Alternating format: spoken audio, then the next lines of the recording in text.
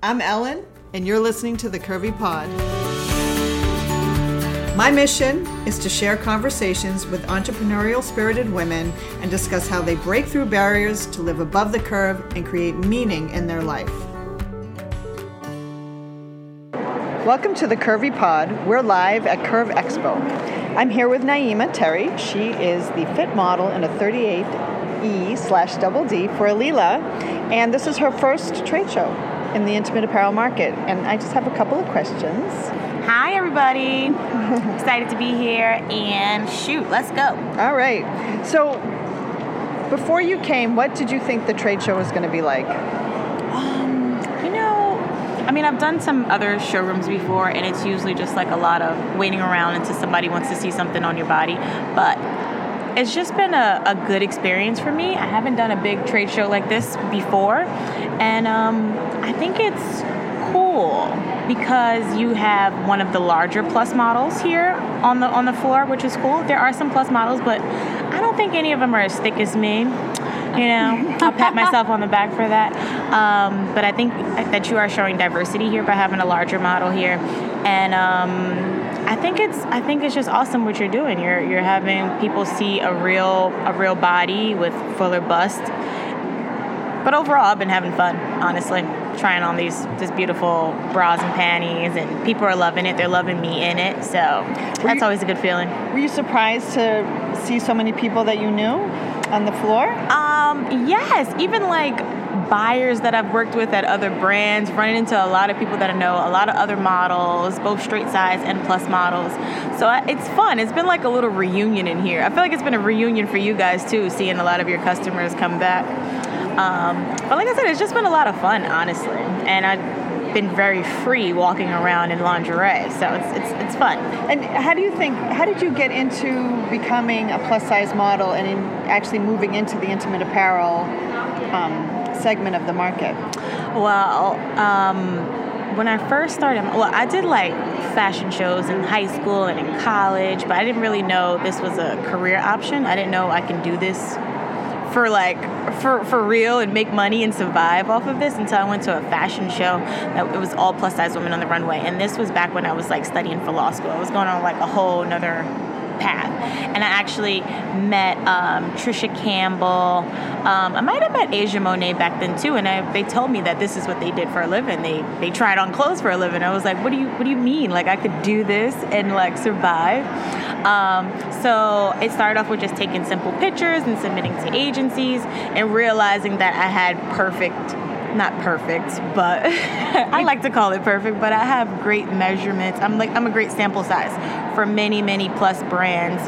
And even for straight size brands, when they grade up, I'm a great grade check. So I just have to like thank my mom and my natural given genes that I like came out with this body. I'm very like solid and toned, and it's just like natural, because you can have people with the same measurements, but they might be squishy in some areas and clothes just don't look good on people. But I just have to thank God that I look good in clothes. And I have the measurements. So it kind of just like, from the first time I booked my first fit client, it just kind of took off, and I've been working as a full-time plus model and equally spread between like fit and print for about 4 years now. And moving into intimates, when did I move into intimates? It's probably been at least 3 years that I've been fitting as a 38DD. Some people might fit me as a 40, but usually I'll go in a store and I'll pick up a 38DD. If I know the brand runs smaller, like Wacol tends to be a little tight on me, so I pick up a 40 band. But I don't know. I just had these measurements. You're just lucky. I just had these measurements and happened to be born in New Jersey and live right next to the city where they fit everything in the world, essentially. So yeah, that's kind of how it happened. And did you ever struggle with your body No, I never really struggled with my body, honestly, because most of the women in my family are plus size women, size like 14 and up. And I went from a kid's 14 to a women's 14. And then, now I'm like somewhere in a 16-ish, depending on what it is. I wear 14, 16, or 18, depending on the brand. But I just grew up in a household with beautiful black women who are confident and dressed. And like, I pick out stuff from my grandma's closet. Like the dress I had on yesterday was my grandmother's dress. I took it out of her closet. So I just grew up around curvy, confident women. So I never either there's other issues you have in life, but my size really wasn't something I grew up like, oh my God, I'm too thick, because everybody around me was thick. Yeah, I mean, that's nurture versus nature, right? Yeah. You were so nurtured. You're so lucky. Definitely. Because so many people, I mean, the judgment that goes around is so much and so heavy for people, and they spend their lives working on that judgment. And you're just like, no, we don't have that card in our deck. Yeah, I mean, it's just because what I saw, the people that I grew up with, and literally everybody was thick. Everybody was big. So it wasn't, sometimes we pick on the skinny. You need to eat. Exactly. So I didn't have that problem, but I do come across a lot of women who have those issues, and it's because they've been around a lot of petite people, and I just feel like in my family everybody just was naturally big boned, is what we call it, So I didn't really have those issues. We all grew up looking alike. Even my friends' parents, my friends' families, we're all just they're thick. But it's good. Like, you're just saying, like, this is how we look, and we love ourselves. Bottom line, doesn't matter size, this, that, and you have people around you that are supportive. Everyone's like, oh yeah, that looks awesome, Oh yeah, especially here at the showroom, it's been great. They're like, oh, you look good in that. I'm like, thanks, thank you. It's so obvious that you're so comfortable in your body, and it's so obvious that you're surrounded by people who are happy with themselves. Yeah. Just by the way that you're talking. Yeah, funny story. My great aunt literally used to tell me and my cousins, don't hang around ugly people. They're just gonna bring you down. And you're cute, so you cannot hang around ugly people. I'm talking about, she would stress this, but I mean, I think she meant more than just on the surface. No, she meant in their hearts. Yeah. But no, she also meant ugly people. She did. But she used to tell me, she's like, and if it's ever comes down to a job and it's you and somebody else, you're gonna get the job because you're pretty. And that's all, like, in her mind, like, things boil down to looks. And I mean, whether her intention was right, it just helped me overall, show up, look good, feel confident, because people see that. Yeah, that's true. We all need to do a little more confidence building with the people around us. I know I need to do a better job. What's your tools for dealing with a day that's maybe not so great? Literally just have to talk to yourself, even though it sounds crazy, but you have to have some type of, whatever your spiel is. I am beautiful, I am a model, I am thin, if that's what your goal is, but whatever it is, you just literally have to, it's all in the mind, because we are our thoughts, so we just have to literally, if we're having a bad day or something's going wrong, think about your dog, think about your kid, think about whatever it is that's going to put a smile back on your face so that you can just change it, just change the mood. But I'm all about that. Like, if it's like something going in, I'm like, no, I got to get past that. I got to move past it. Like, constantly just shifting thoughts, because we have so many of them. So it's like we all focus on the one insignificant second that passed through our mind that tells us we're not good enough or something, and it's just like, how many thoughts did we have today? Why are we focusing on that one thought?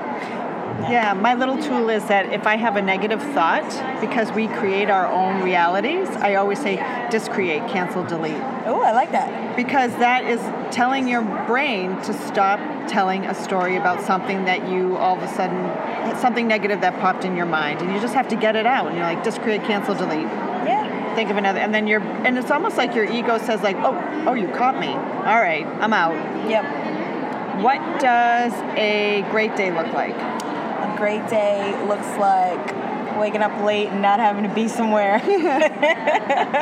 Eating a big breakfast. This one over here, she eats like a cucumber or a grape in the morning. And I'm like, you craved grapes in the morning? I want like potatoes. Like, I want like a hearty, hefty.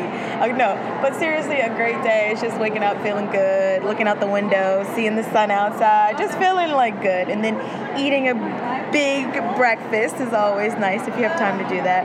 Then a great day. I mean, now I'm going into like vacation mode. I'm like waking up and then going to the beach would be a great day. But a great day in New York City is literally just getting up, being able to go to work, because that's a blessing to do what I do, and coming home to a nice house. I mean, that's a great day for me. That is a great day. Yeah. Yeah, I find my great days are either having a little challenge and overcoming it, because that gives me sort of an endorphin kick, and it's exciting, especially when you're an idea generator. But also, just when you go to the subway and all the trains come on time or swiftly, that's a great day. Seriously. Some little things, like, getting on the subway and it doesn't smell, Yeah. Or the AC's on in the summer and not the heat. Yes, exactly. Those are good days. Those are good days. What is your current favorite indulgence? This is a good question. Usually it's something food related for me, but I just found this place on the Into app. It's like an app for models to get free stuff, but it's called Nap York. And because I'm a fit model, I have like long breaks, like even after today's showroom, I have a long break before my next fitting. So Nap York, you can literally go sleep in a pod. Oh, I've seen that in a magazine. It's actually kind of cool. They have a masseuse there. You can get like juice. They give you tea and water after your nap. But they have hammocks on the roof. So like just chilling. Like they have meditation classes. They have all types of stuff. But I've only been in the sleep pod like twice. But I'm like craving it. I'm like looking forward to going back there to go to sleep. Nice. Yeah. I have to try that out. If I have a moment, I would love to go. A nap is an awesome indulgence. But you live right here in the city. You just go home and take a nap. Sometimes, crossing the city can take like 45 minutes to an hour. Well, yeah, that is true. And if you have to be someplace or you only get a 2-hour break, you can't go home, because all you're doing is traveling for 2 hours in circles like a little, hamster on a wheel. True. But if you had, do you have a favorite phrase or quote or mantra or something? And I'm like going to make something up right now. That's okay. You can make it up. The world is your playground. Let's do that. Yeah. That's good. Yeah. The world is your playground. Just make it up. Just whatever it is. Make the most of it. Yeah. Make the most of it. No regrets. Yeah. That's awesome. Do you have any questions for me? Dun, dun, dun, dun, dun. Not necessarily questions for you. I just would love to see this in more stores, more big department stores, honestly. Because for girls like me, we don't really, I'm trying to think back to growing up. We had Macys, JCPenny, maybe New York & Company, but some girls after a size 16, you can't really fit New York & Company. The Loft. But there are a lot of, we're like used to going to the department store. And then you have that one floor, that one section in the department store that we're used to going to shopping in. There's so much online variety now, but to actually go in a store, if I have to find something last minute, I'm gonna go to Macys. So I feel like for a girl with a fuller bust, she's probably going to the department stores to shop too, because some people are scared of online shopping. I mean, we have to, because that's where our options are now, but I just feel like if this bra was in more stores where women can actually see it and like, oh my God, I can put that bra on, that's my size. I think that's like revolutionary. Like I see women and I'm just like, you need this bra. Like you need this bra. I wish you can go in Macys right now and put this bra on. Yeah, they do. They struggle with, they want the product, but they can't find the space, or they don't have a long-term plan to say, like, look, we can all be patient and wait, and we can market this woman and let her know that the product is here, and she can come in and get it. Yeah. It takes time. Or maybe if you could do, like, some type of pop-up shop, I don't know. You need to go, like, on tour with these bras so that women can see that they can fit it. There's a pop-up truck I would love to do in New York. I took a picture of the truck and the phone number and said, like, oh my God, I need to get that truck. I've seen that. That would be great. You could rent it. Literally just drive around the country and with, like, even if you have, like, fuller models, like, with you on the tour, so they can be like, oh my God, like, she has my boobs. It's not only having a fuller model, but if you fit and you wear, that's the double whammy. That's like the special sauce. Yeah. But I think for this, it's really important to have it in stores too, because I could, like, even for me, I can be like 3 different sizes, depending on the brand. You're the lingerie unicorn. But there are a lot of people that are different sizes when it it comes to the different brand because everybody has different fit. I mean, no two pair of jeans fit alike. Exactly. Well, that about wraps it up. Thank you for chatting with me today here at Curve Expo Live at the Alila booth. Thank you for having me. This is Niamah Terry. Check her out on Instagram. Hey. She's awesome. Do it. At Niamah Terry. Thank you for listening to the Curvy Pod. Let's continue living above the curve. Please follow us at the Curvy Pod on Instagram and send us messages or any conversation ideas that you would like to hear for the future. We would love to hear from you to keep the conversation going.